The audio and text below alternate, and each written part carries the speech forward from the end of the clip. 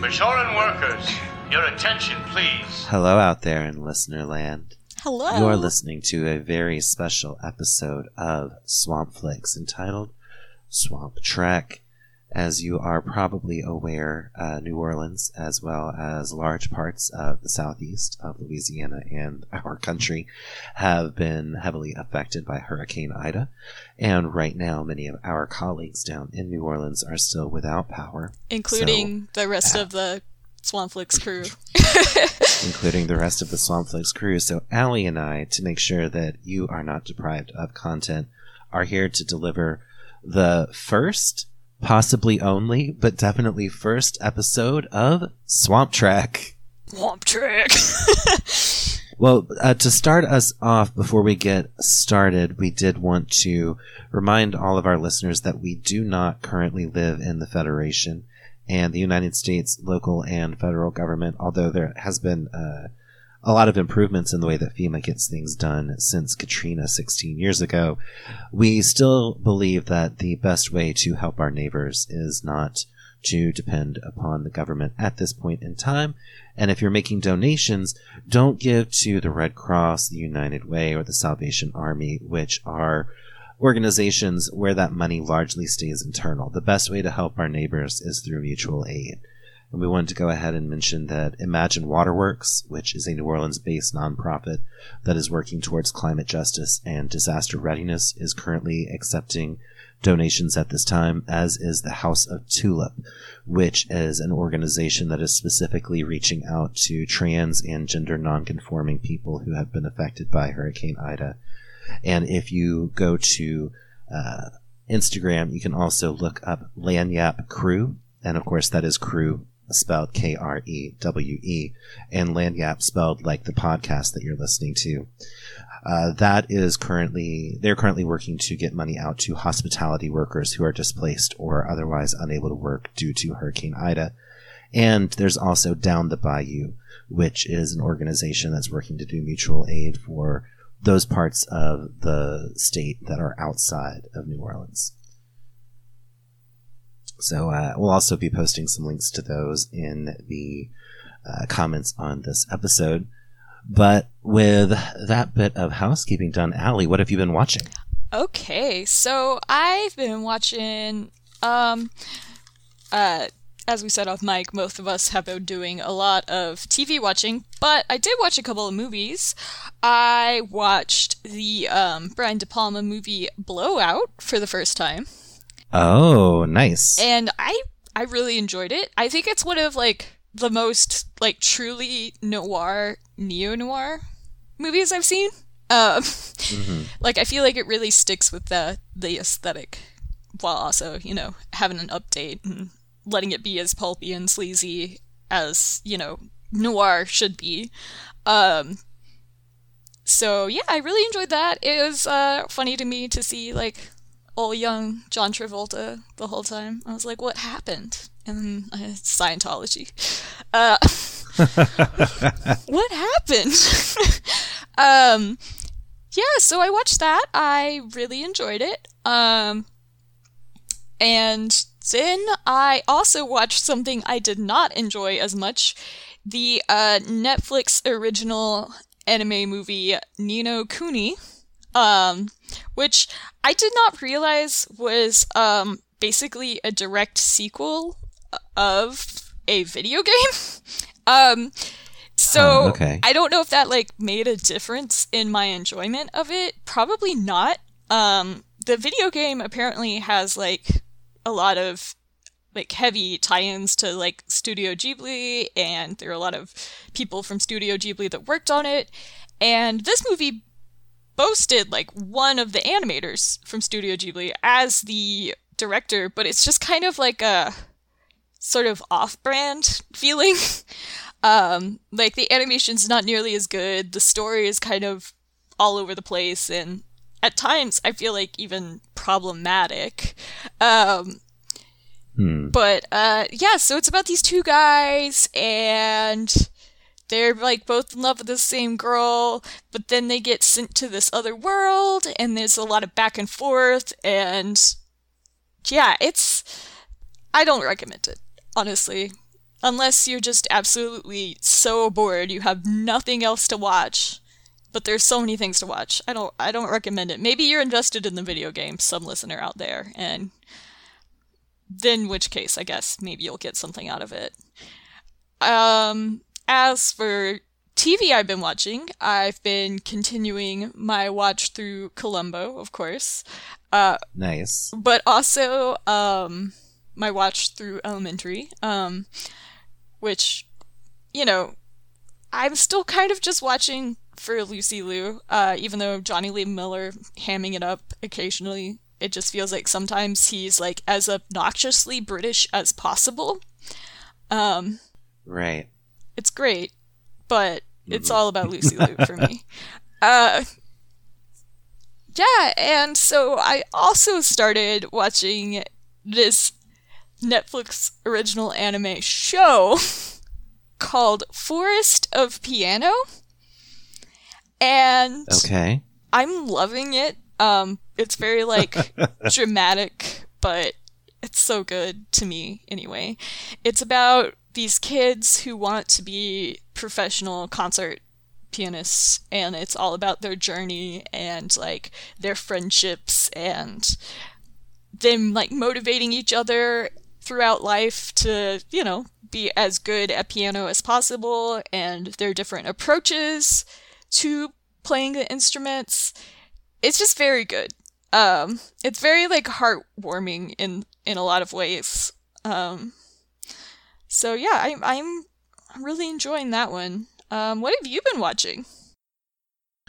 Well, I have not watched any movies since we spoke last. None at all. All I have been doing is watching The X-Files. I have now finished season 6.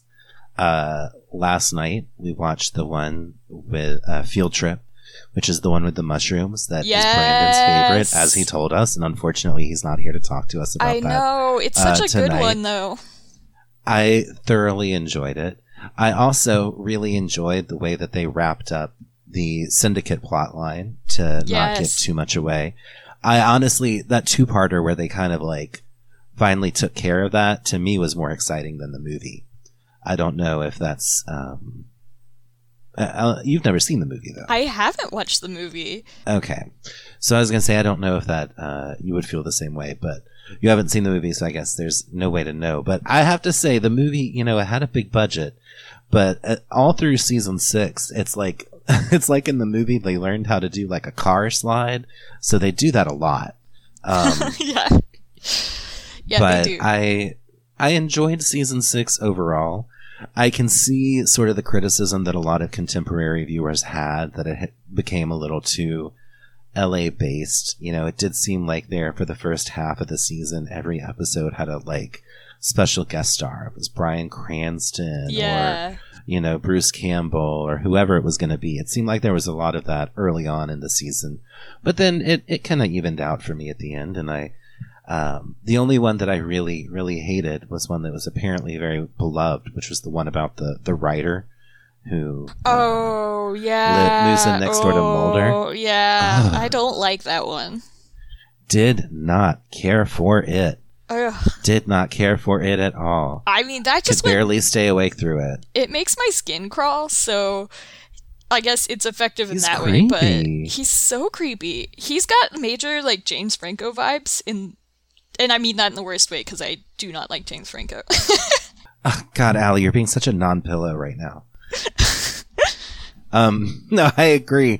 The way that he Scully behaves out of character, and it's the layers of this man character writing what he thinks Scully thinks, but it's also a man writing the script about the man about what a woman thinks. Exactly. And it's wow, it really shows you how much Gillian Anderson brings to the role. Yes. Insofar as her ability, if that's the way that women are thought about in that writer's room most of the time, then she is the saving grace of the show. Oh, yeah.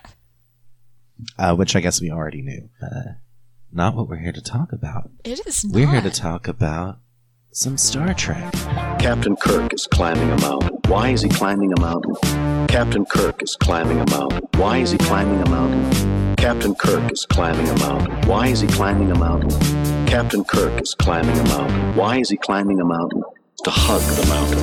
To envelop that mountain with hug the mountain. To envelop that mountain with hug the mountain. That mountain. He wants to make love to the mountain. Space.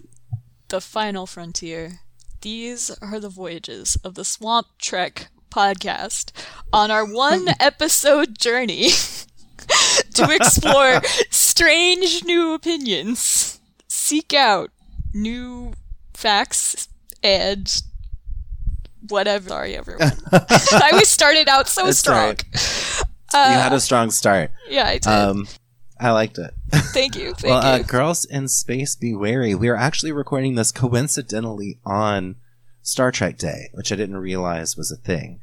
You know, in my house, we're reform, so we only observe Captain Picard Day.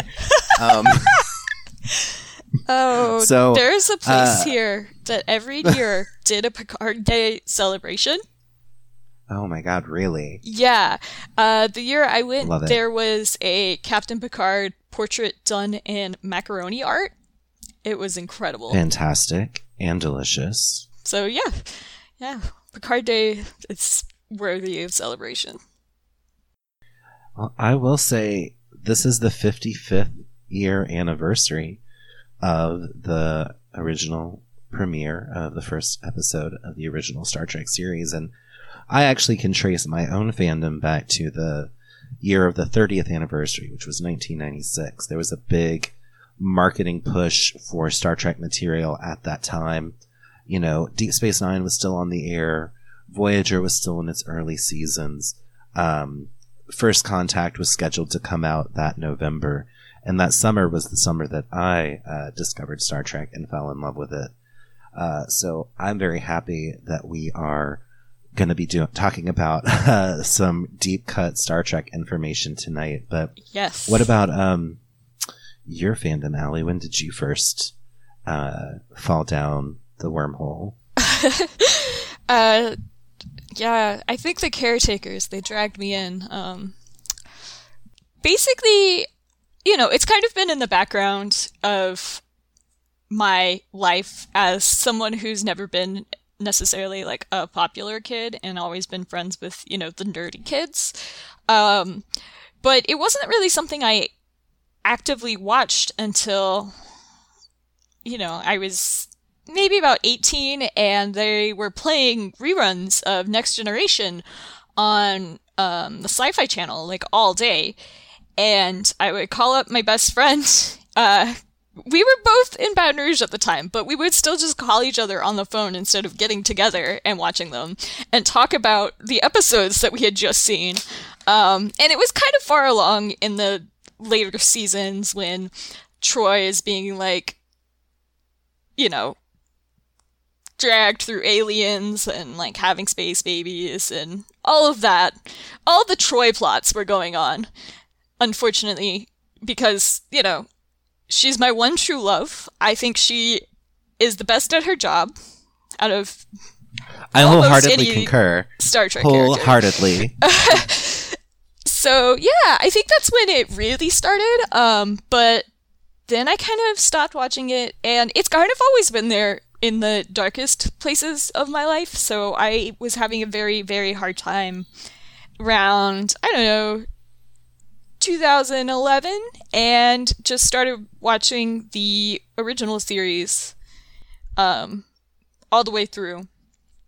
And it was great. It was definitely something else to focus on and sort of, you know, latch onto, because there's so much to Star Trek and there's so many like aspects and things to learn about and behind the scenes knowledge, and you know, ever since then it's just kind of continued. So yeah, it's been about 10 years of watching Star Trek and talking about it with people and arguing about it on the internet. you got in on a big anniversary year too then. I did. You're right. That's interesting. Yeah. 45? Yeah, 45. Yeah. Wow. So yeah, it's a good time. It's one of those shows that I feel like everyone has a personal favorite series or a personal favorite character or topic. For me, I'm a really, really big Deep Space Nine fan. And when we first were talking about this episode, you were mentioning, talking about whether or not we'd like to live in the Federation. I think given our current situation, there's no answer but yes. Yeah. But I feel like Deep Space Nine really goes above and beyond criticizing like the utopian society and bringing up what kind of effort it takes to maintain and who falls through the cracks, and there's a lot of stuff that Deep Space Nine puts forward to make it less like, oh, this is a perfect society and we're doing great, and it's more of well, yeah, we're doing great, but also, here's this group of people who's been colonized and we're basically doing very little for them and actively, like, kind of protecting their allies, or not their allies, their colonizers, and, here's the Ferengis that we've kind of just, like, brushed off as ridiculous people, and, it's a lot of that, that I think is just super interesting. And I know a lot of people are not as into Deep Space Nine because it doesn't take place on a spaceship. They're not going anywhere. It's just this one, like, middle of nowhere space station where there's kooky characters. But I think it's a lot deeper than that. And it's a lot more, I feel like, given that they stay in one spot, they get to talk about the challenges in that specific world, and it's less going from place to place and more like, this is where we are, this is how we improve it. So I like Deep Space Nine a lot, and that's not just because it has the first Star Trek gay kiss, which was amazing, and Dax is also maybe my other true love. Just generally, I love her. All iterations of Dax seem pretty amazing. All iterations of Dax. Yeah, I get that, and I concur. My personal favorite Deep Space Nine character is Garrick. I think Garrick is the best. Oh, Garrick is great. Although Garrick is technically like a supporting character. Among the main cast, it's probably Kira. Oh, yeah, I love Kira I've always too. felt that there's, I'm not a person of faith at all. But I do think that the way that a lot of science fiction writing is very dismissive of people of faith is pretty disheartening. Yes. Like, it's a big fucking universe out there. If we were to, if it were possible for humanity to survive into the 24th century in the way that we see it surviving in Star Trek, I think that we would probably encounter a lot of people or a lot of species that have faith that is not contradicted by science. They have faith in something that is provable. And the first couple episodes of Deep Space Nine and Voyager, like, you meet the caretaker aliens that are literal gods to this society. Like, there are examples of faith, oh my gosh, in Star Trek that are tangible. And, like, yeah. I've always felt that Kira was one of the few very respectful representations of a person of faith in contemporary science fiction. I'll say Deep Space Nine was not my entry point. And in fact, other than the more recent series and Enterprise, it was the one that I saw for the first time most recently. In 1996, it was a lot harder to get a hold of Star Trek than it is now. Yeah. So what I had access to mostly was there was a family that my family was friends with that had VHS copies of the movies, and WVLA, NBC, Channel 33 in Baton Rouge would play episodes of The Next Generation at 4 o'clock every day after school whenever I was like in fourth and into fifth grade. And then other than that, most of my exposure, at least, prior to, let's say I remember it was 2001 when, actually it was 1999 when the Sci-Fi Channel started showing the episodes of the original series, which I like taped and cataloged religiously so that I could review them. And then TNG, after having been replaced by the Ricky Lake Show on WVLA in 1998, finally came back to syndication widely whenever it was purchased and shown on the then nascent Spike TV channel, whenever it did its post TNN rebrand as Television for Men. Oh, yeah. Mm-hmm.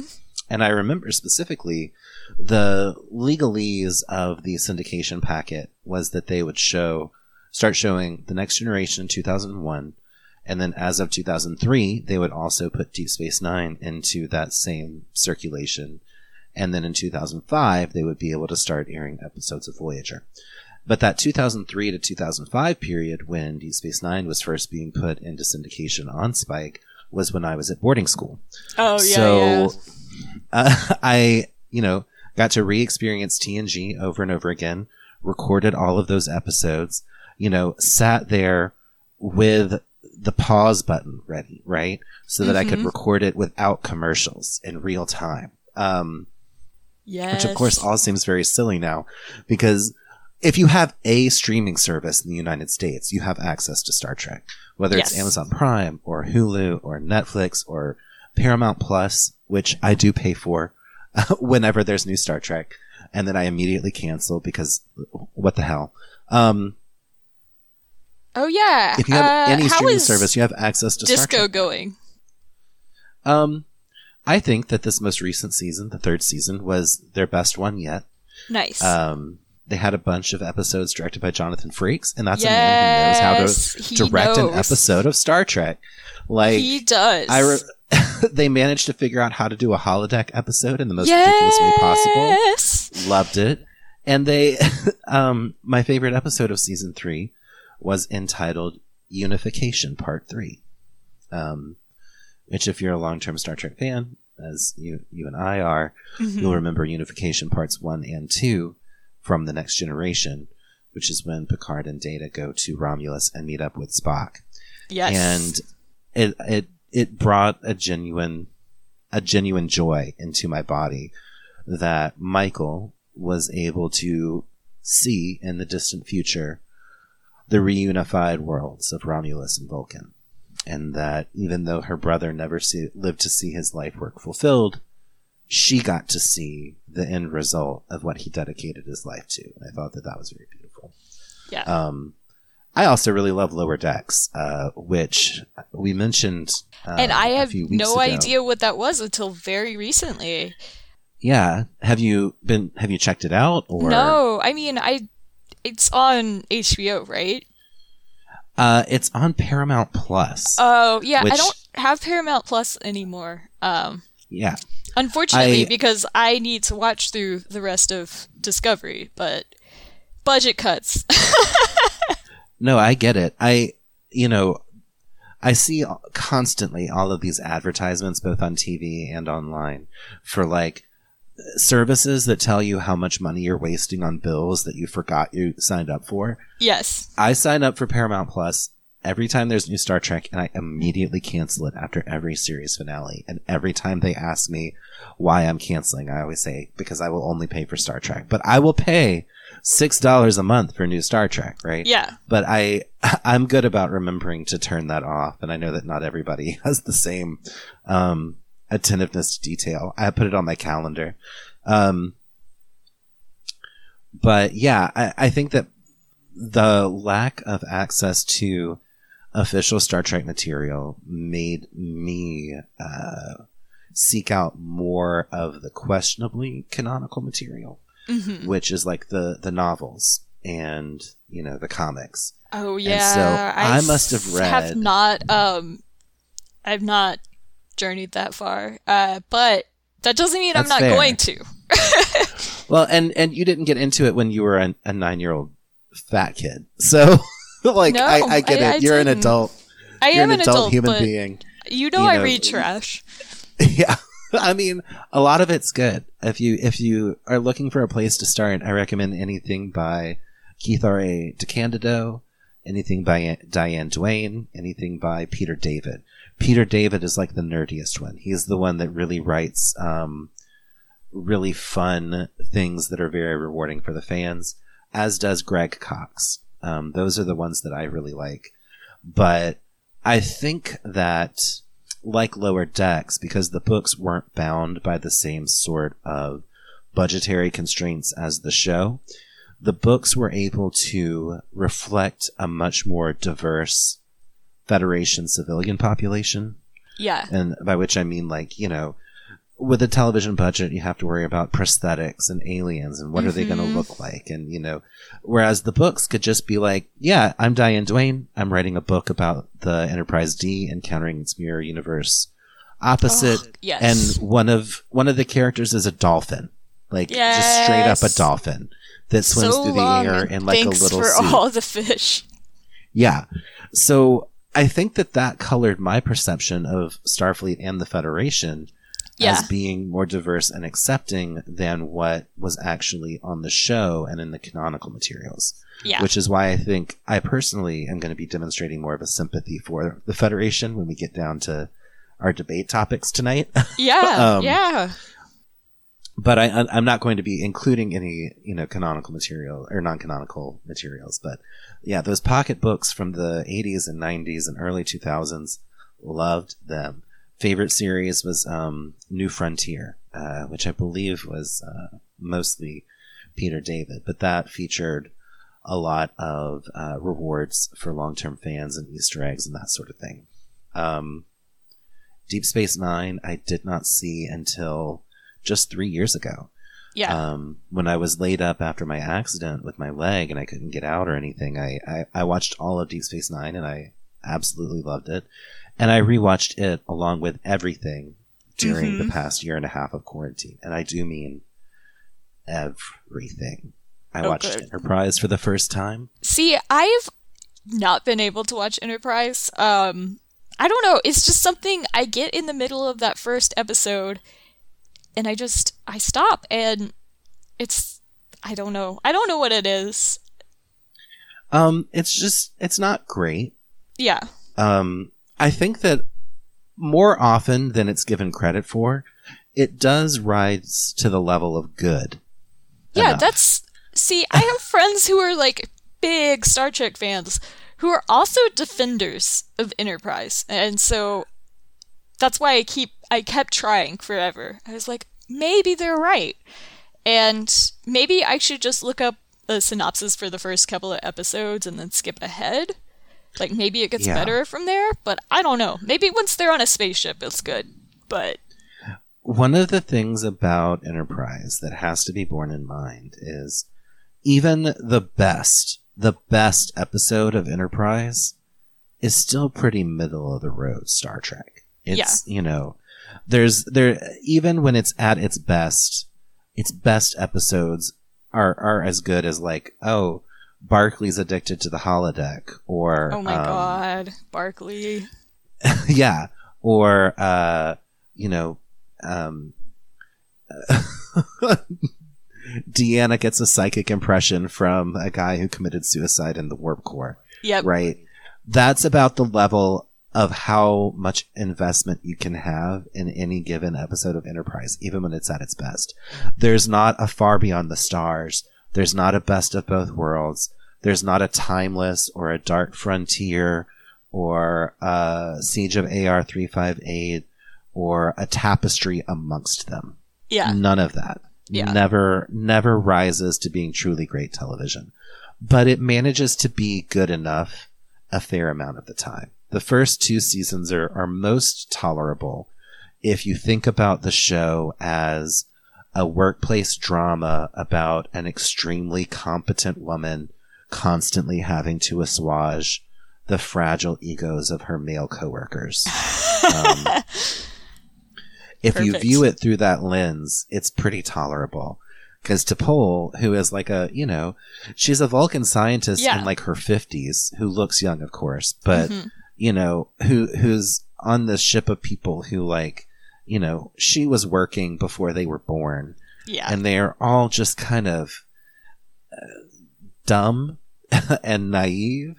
And I mean, it's the beginning of the Federation, right? Like, right. So, yeah.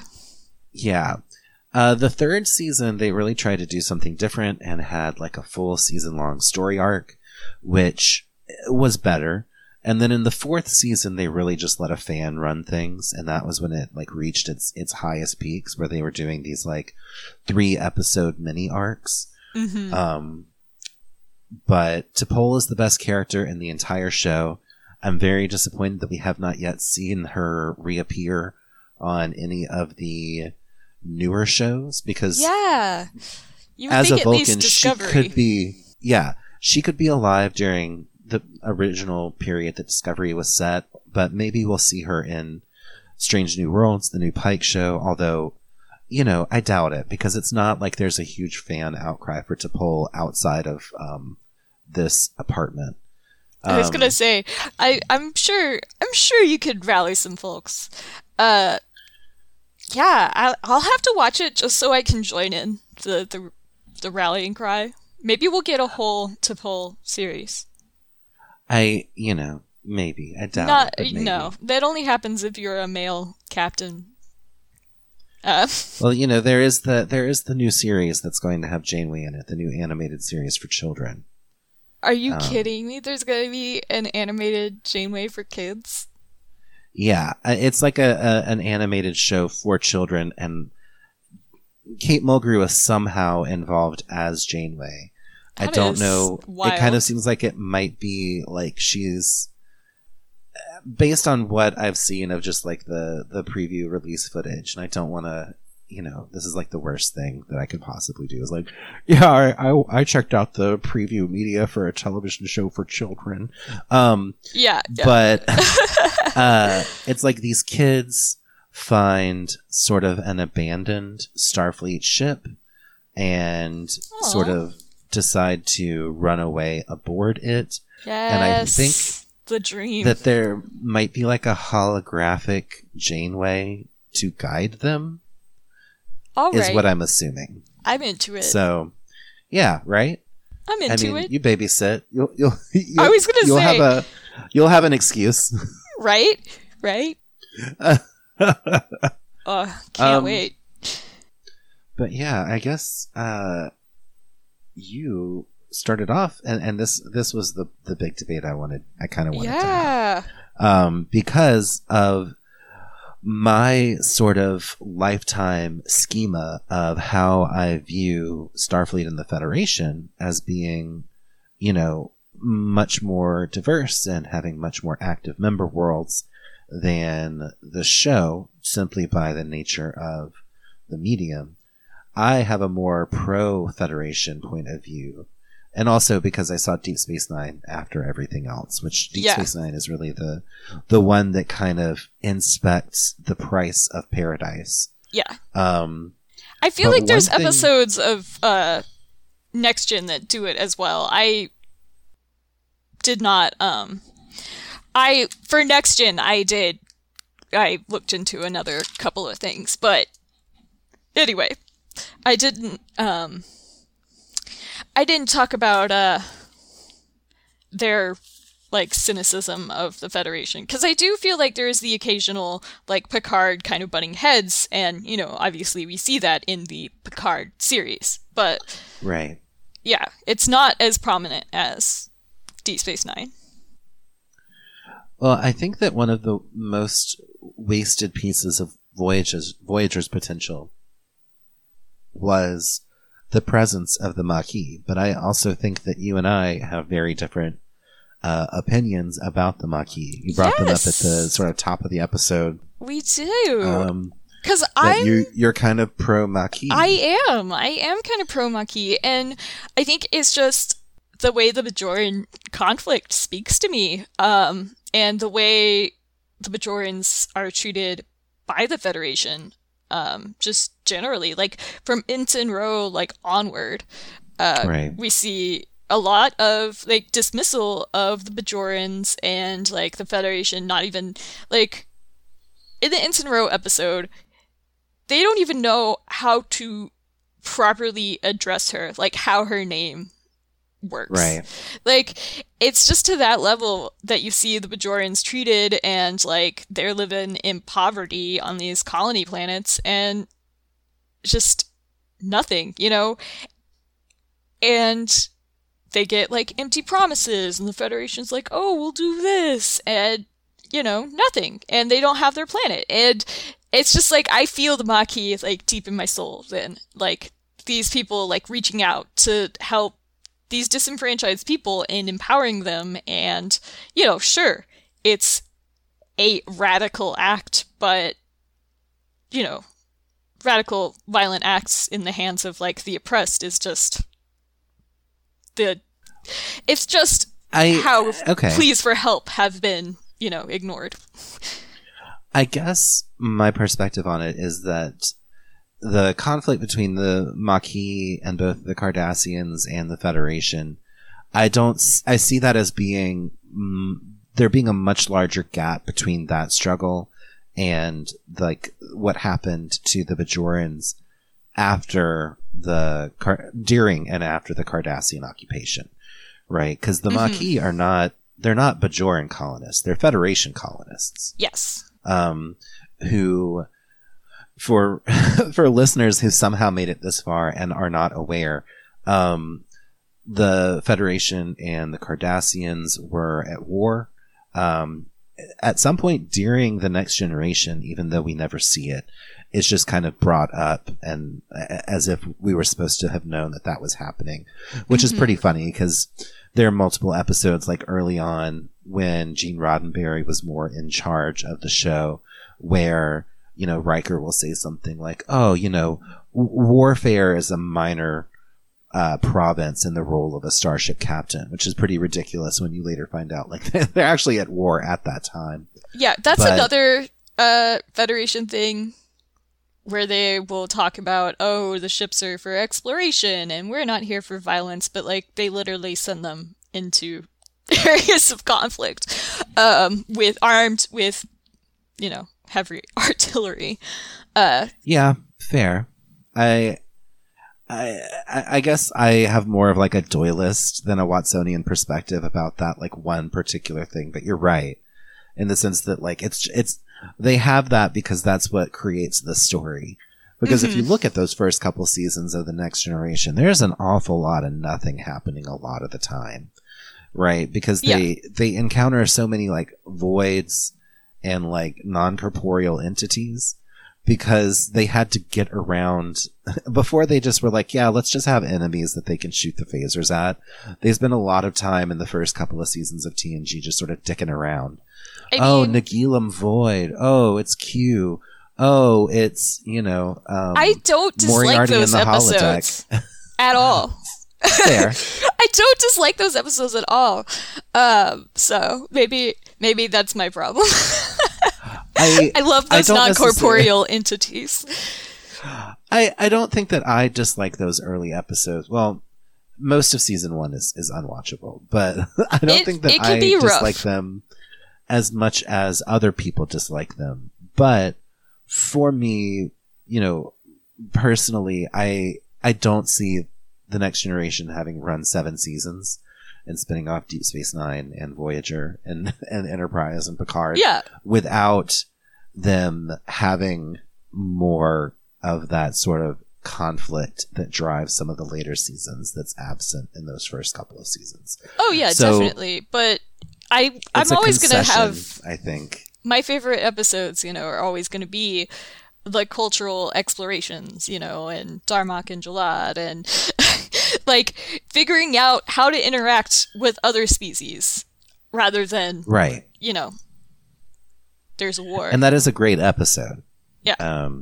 As are a lot of them that are about learning to communicate. I personally really enjoy Night Terrors, which is the one where Troy is having everyone on the ship stops being able to enter REM sleep. Yes. And starts to crack, and Troy is like in her dreams flying around in space being told about hydrogen molecules by another alien race. So I agree. I enjoy those as well, especially the ones that do come later. We've but I guess to circle back, like we learned the Cardassians and the Federation have been at war, and this war ended. The Cardassians withdrew their occupation from Bajor, leaving behind like a very fractious governmental state, where members of these sort of like basically members of the insurgency that drove the Cardassians off of Bajor are now finding themselves in roles of political power, despite having like PTSD from having been like guerrilla terrorists to retake their homeworld for like all of their lives. And I see that conflict as separate and different from Starfleet's treaty with the Cardassians, where, you have these Federation citizens who were like, wanted to be far away from the core worlds, right? Mm-hmm. For whatever reason. And I think that that's because there's always going to be people like that. Yeah. There are always going to be doomsday preppers. There are always going to be people who want a homestead. There are always going to be people who want to live as far away from society as possible because it gives them some sort of joy. I don't personally understand that ethos, but I get that there is that. But what we know about the Maquis is that these were Federation citizens who intentionally went to these worlds on the outskirts of Federation space that were in disputed territory and decided to live there. And then when the treaty, ended up redrawing those lines and the Federation was like, hey, we're here to evac you guys back behind, the lines of safety that we can provide to you. There were Maquis who were just like, nah, fam, we'll just stay and fight the Cardassians. And it's not like these are ancestral lands. No. Right? That's where it gets into it for me, because like I don't think of the Maquis as being freedom fighters. To me, they're like the Bundy Ranchers of space. So you do see more Bajoran involvement as like it goes along, and also like it's not like the Cardassian involvement on Bajor has ended necessarily. Like the Cardassians are still sending people there. It's more covert, and it's like still, supported by the Cardassian government. So yeah, I think you see more and more Bajorans joining up with them, and I guess I just find it harder to see them as, right-wing preppers. Do we see... Okay, I'm trying to remember. So Bajorans that we know join up with the Maquis. There's Ro. Mm-hmm. Which, I'm assuming that you know this, but if we don't mention it, we might get people in the replies. The character of B'Elanna Torres on Voyager was originally written to be Ro. Oh, I didn't know that. That makes a lot of sense, and explains like why I like B'Elanna, because I always liked Ro. Yeah, and it also kind of explains why there are like 2 or 3 episodes in the final season of The Next Generation and multiple episodes in like the whatever year that was, like 2nd or 3rd season of Deep Space Nine, setting up the Badlands, setting up the Maquis, right? Because they were trying to set up this plot line for Voyager. But as we learn on Voyager, the only Bajoran who was involved with Chakotay's like chapter of the Maquis was Seska, who was a Cardassian in disguise. Mm-hmm. So really, do we see any Bajorans other than Ro who really get involved with the Maquis like movement? I think we do. Let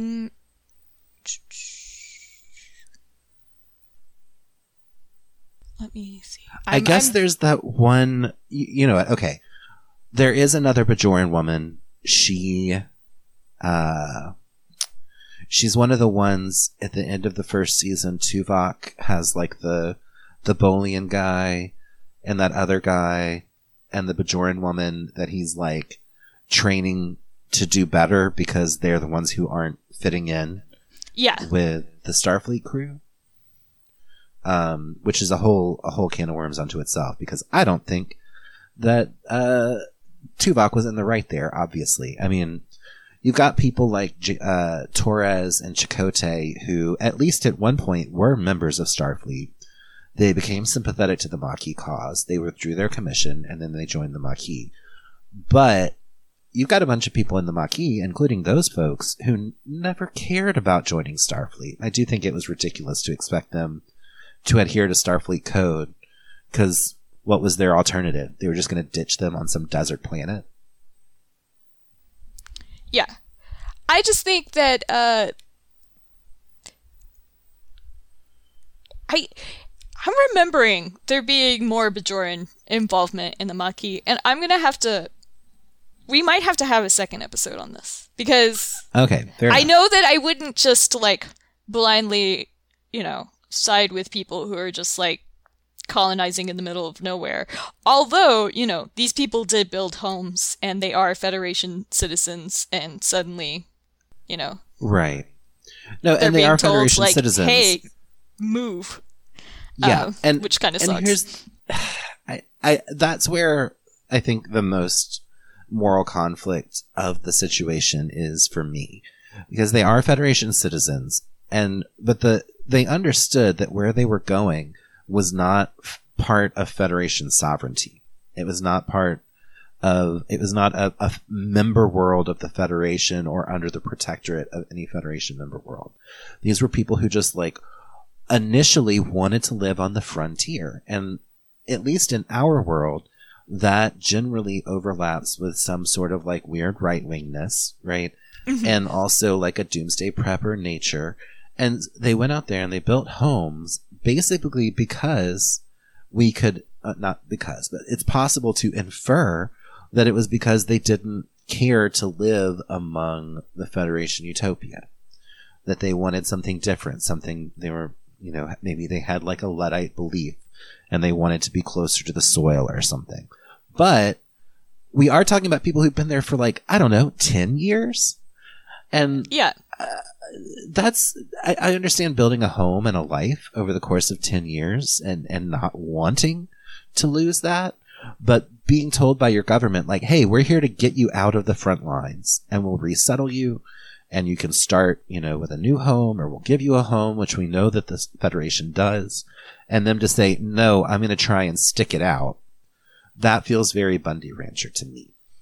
So, on the note of people, colonizing, we see it all over, like, Next Generation, that the Federation has colonies everywhere already. So, I could see how someone would get the idea of, like, why do I need the government to make a colony out here? But, also, especially because so many of the colonies are Federation, like, legit, like, Starfleet, like, almost, if you were to think of Starfleet as sort of a military organization, even though I know they will claim that they're not, it's up for debate. They're basically, military outposts, in a way. Like, I know most of them, like I said, are scientific. So, if you wanted to have your own colony, like, it seems like it's kind of like, oh, good luck, So, yeah, I can see wanting to have a place to live that's not just some Starfleet colony, if you wanted to homestead. And I'm just saying this like we're talking about people wanting to live on the fringes and, Starfleet already having colonies and moving people. Like, I'm just saying, like, it's not like there's not a precedent for Starfleet, like, installing people on planets that, technically are in Federation space, but, those were still their own worlds. I don't know. It's an icky issue as far as like colonization, and it's another one of those things that the Federation just kind of weirds me out about. Like, so many of these planets that have their own life forms and their own ways of being, that suddenly now there's a bunch of colonists living on them and like Okay. farming their I own have to Earth object plants. to that. Okay. Okay. So I think that we do have to divorce what we understand of like colonialism, like in our world, Yes. from the colonization efforts of the Federation, right? Yeah, that's true. We like there aren't indigenous people or life forms living on these planets that the Federation is colonizing. Like we actually like know that. In Wrath of Khan, when the Reliant is out scouting for dead planets, planetoids, or moons to test the Genesis device on, they go down to inspect like manually whenever they get like a life form reading from a dead desert planet. Which is how Khan reunites with, Chekhov and takes over the Reliant and sets the events of that film into motion. That Starfleet and the Federation are like careful to the point of absurdity that they're like, oh, that could literally just be some plasma in the scanner, but we're going to go down and make sure that not only is there no life here, but there's not even the potential for life to evolve here on like the scale of the lifetime of the galaxy. Right? Yeah. It's not Columbus coming and giving smallpox blankets and plundering resources. Like the Federation is like, they're developing the Genesis device as a terraforming device specifically so they can go to places where they won't interfere with, not, like I said, not just life, but the potential for life. And we see it again in the 24th century in the episode Home Soil, where they're digging on that desert planet and come across like the crystal life form. Yeah, the crystalline life entity. It's the one in Home Soil. It's the thing that they have in the sick bay and keeps calling everybody ugly bags of mostly water. Oh, yeah. Sorry, there was another colonization episode with the crystalline entity.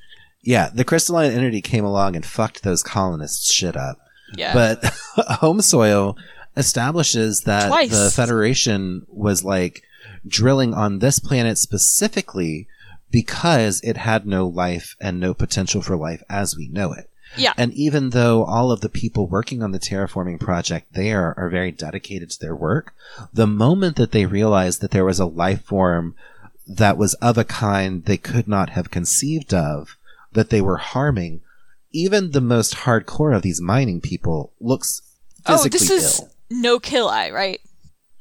That's the Horta from the original series. Okay. But yes, same thing there. It's I think that they're kind of parallels of each other. Yeah. Because the Horta is that, rock-based, silicon-based, Yeah, because I was going to say it was silicon-based as well there. Yeah. And then in Home Soil, it's that desert planet where they find the crystal that keeps growing in sickbay and calling everybody bags of water.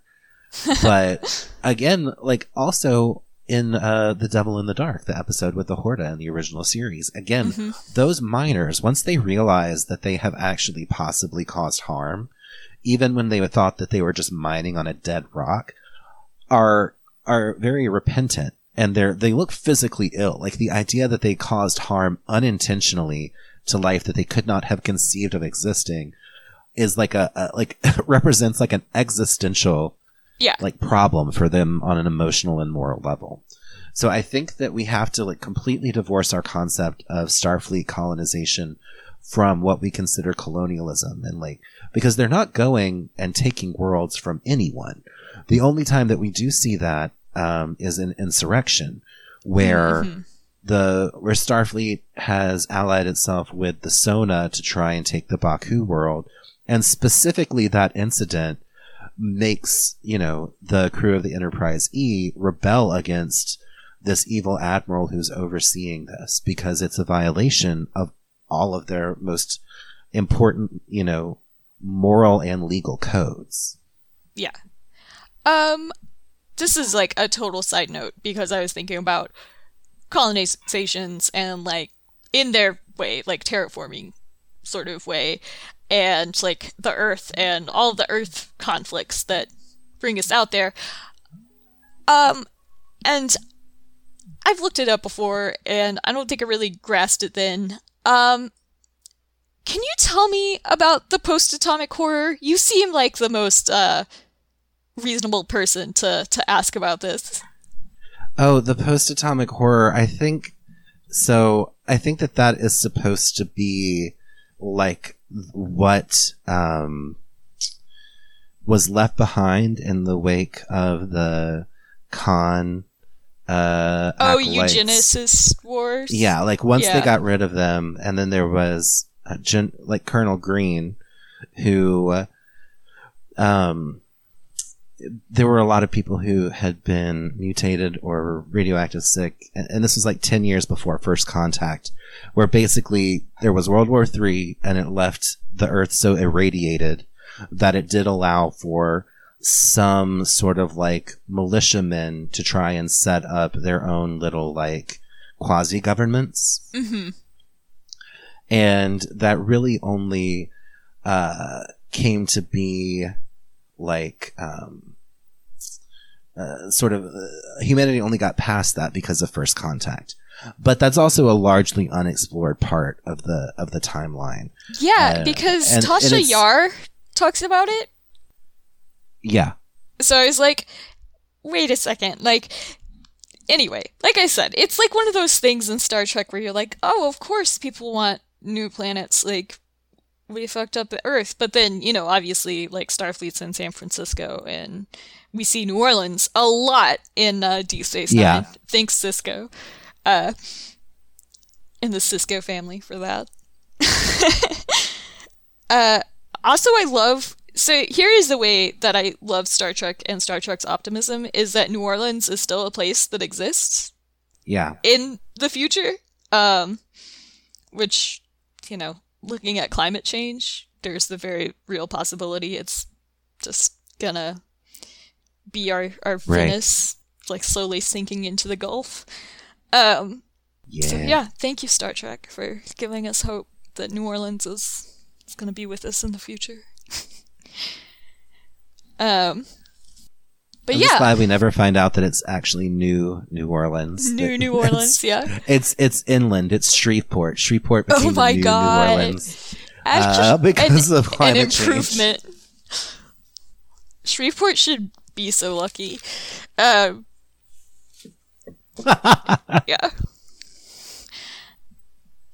Yeah. No, this all. I love your explanations on this. Oh yeah. I'm glad to be of service. It's one of the only things that I'm good at. Is this, and I'm glad to have something to use it for. No, I love this. I already told you like earlier in the week, for fans of the podcast and of Swamp Trek, that this was like the most exciting thing to me, is that we were gonna take a whole episode to just talk about Star Trek. While the Brandon's away.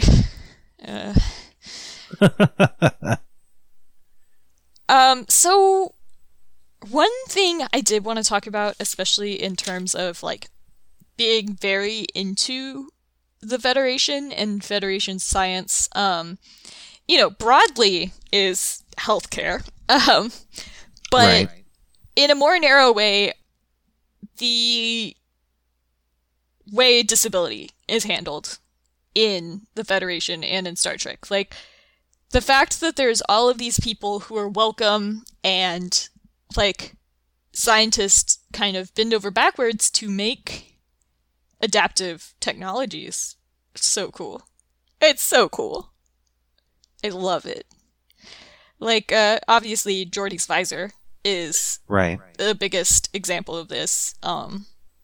And, you know, you have Melora on Deep Space Nine. Yeah. Which, I was just about to talk about that too. So thank you.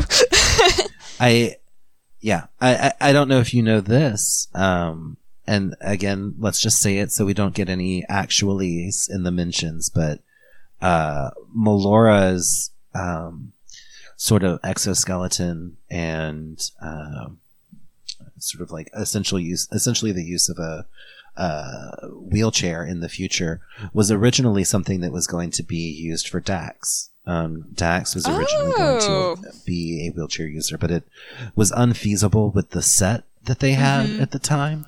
Which That's unfortunately ironic.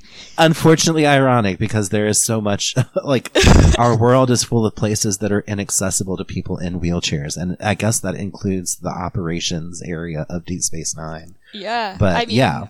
But, another way in which the Federation rules is, like, and I mean, we've got Pike, who we've, already talked about getting his own series, but, like, after he's been through his accident, like, he's got, like, a sweet, like, body preservation setup to get him around and alive, and you could only imagine, like, how just a little bit more in the future, how much more advanced that would have been. And, you've got doctors like Crusher, who's just crushing it in medical care. Like, constantly coming up with ways to solve problems, and yeah, I love that. But here's the big but. Of course, there's got to be a but with me. But I think that a lot of, like, mental health care in the Federation, like, I love Deanna, obviously, and I think she's so good at her job. But you would think we'd be further along than just telling Barclay to go date Hollow Deanna. Like, you'd think we'd be further along than just letting Barclay fret himself into eternity, basically. But there's also another example of this, other than Barclay.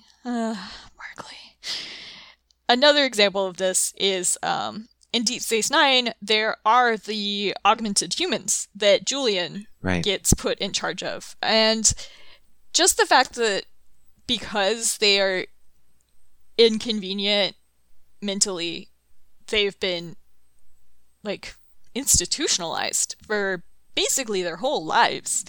It just, like, that whole storyline was, like, super upsetting, because obviously, like, these are people who, like, maybe, like, it's not supposed to be read this way, but still, like, strike me as being extremely spectrum-y. Yeah, it's what's wrong with them is the result of, like, experimentation upon them, but in practice what we see on screen is just them being mostly neurodivergent. Yes, exactly. And the fact that we've just kind of, like, hidden them away until, like, suddenly, oh, we could find a use for you. I don't know. It's just that whole story arc. Like, and I mean, obviously, like, we have Julian, who's been able to, like, slide by, that,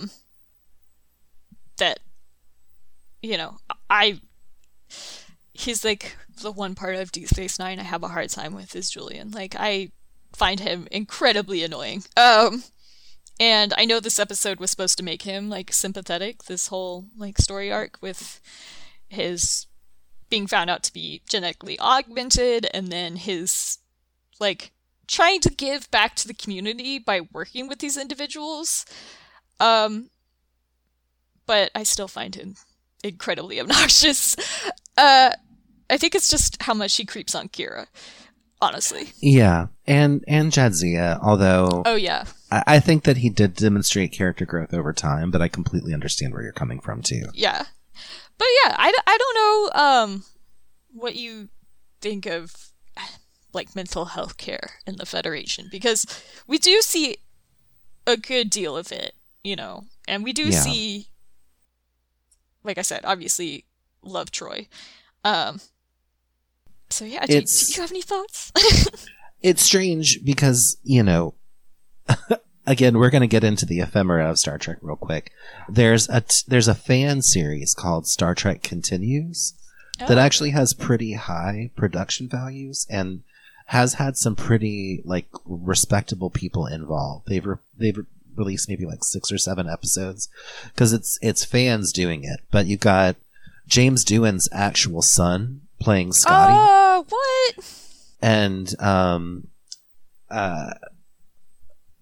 the name of the actor. Sorry, let me pull this up real quick. Grant Imahara from Mythbusters. Oh, wow. Played Sulu in multiple episodes. They're constantly changing like Spocks and McCoys. I don't know what's up with that. I don't know the hot goss behind that. But taking the opportunity to like sort of make fan episodes that are pretty well made. The sets look good. Their special effects are really great for like, you know, not just for a fan production, but for any production. There's a lot of their visual effects that are really good. Their recreation of that original Enterprise looks amazing. And they do rectify that by having a counselor character appear in multiple episodes. Yeah, that is like one thing that I'm always just, if I watch Voyager, I'm like, did their counselor like die in this? Is that one of the people that died? Like, where's that's actually established in the novelization. Oh, okay, I can good. definitively say Thank that you. actually is established. Okay. In the novelization, that Voyager was going to have a counselor on board, and the counselor was one of the people who was killed during the transition through the caretaker's array. Okay. Thank you for that, because the whole time I've been like, why isn't there a ship's counselor? Why do we just have Tuvok, like, teaching people how to meditate? Have you tried meditating?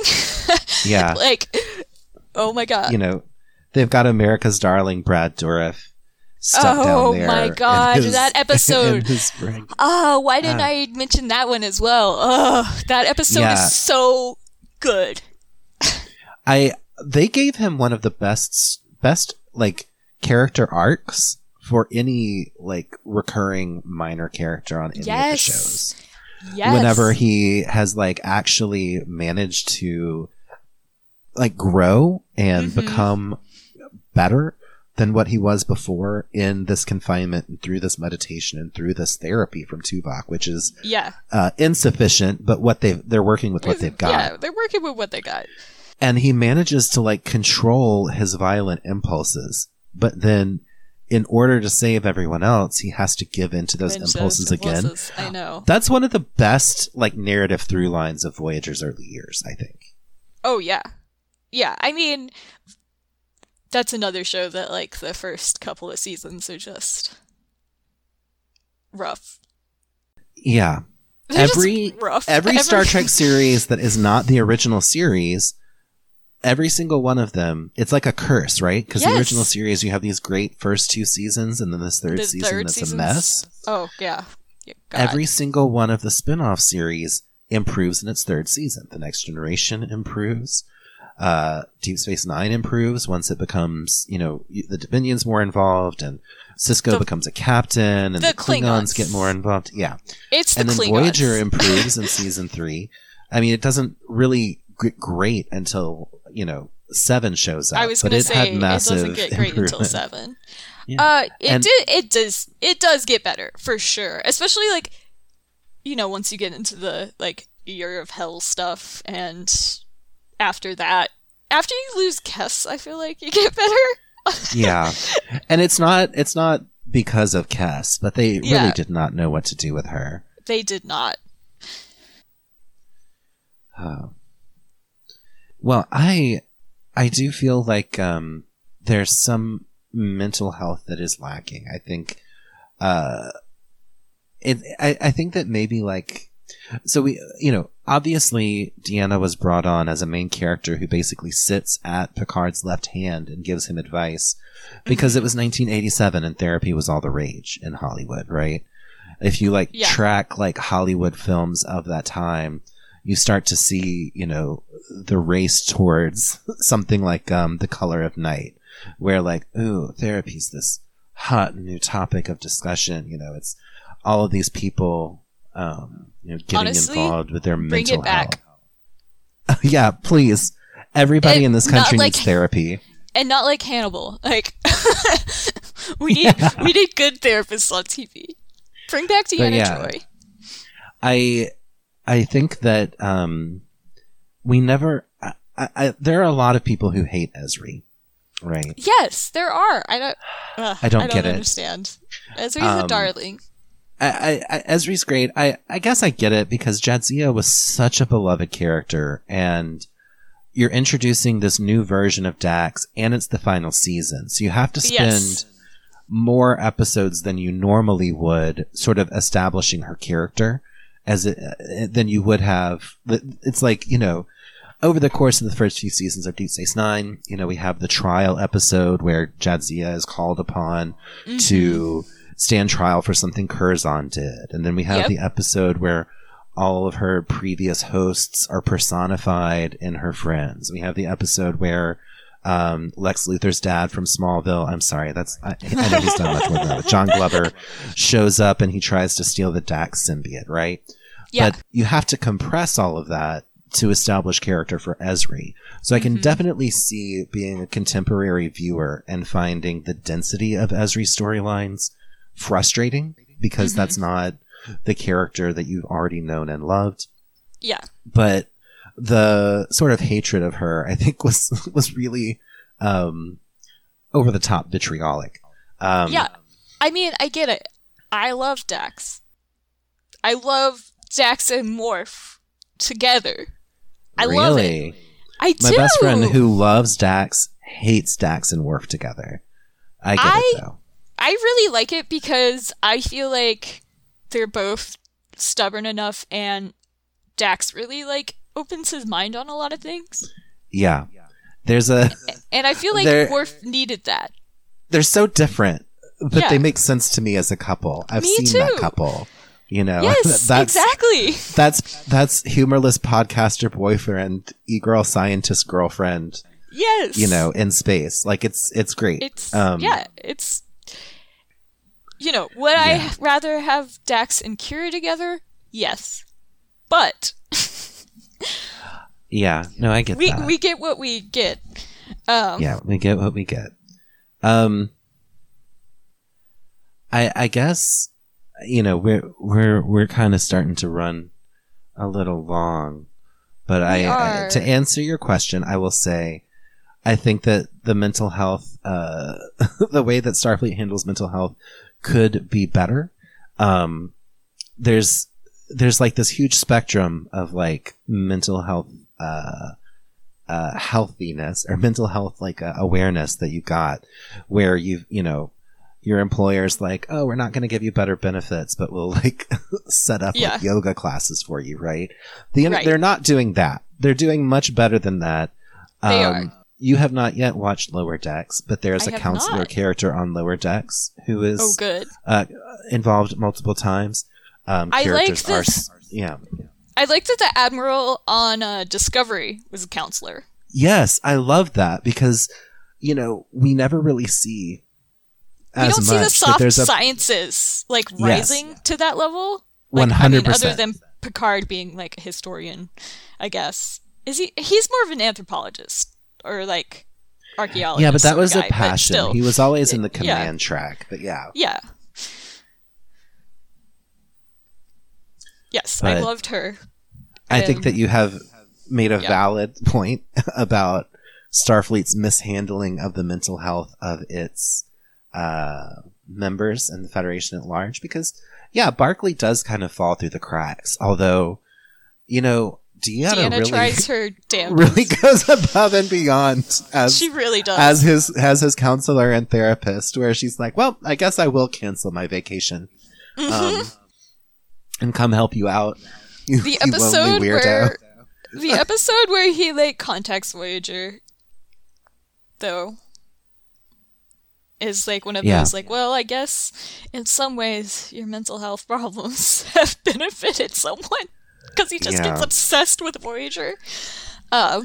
Here's a harrowing trivia fact. Yeah. Barclay is in more episodes of Voyager than he is of TNG. Which makes him know that one. Yes.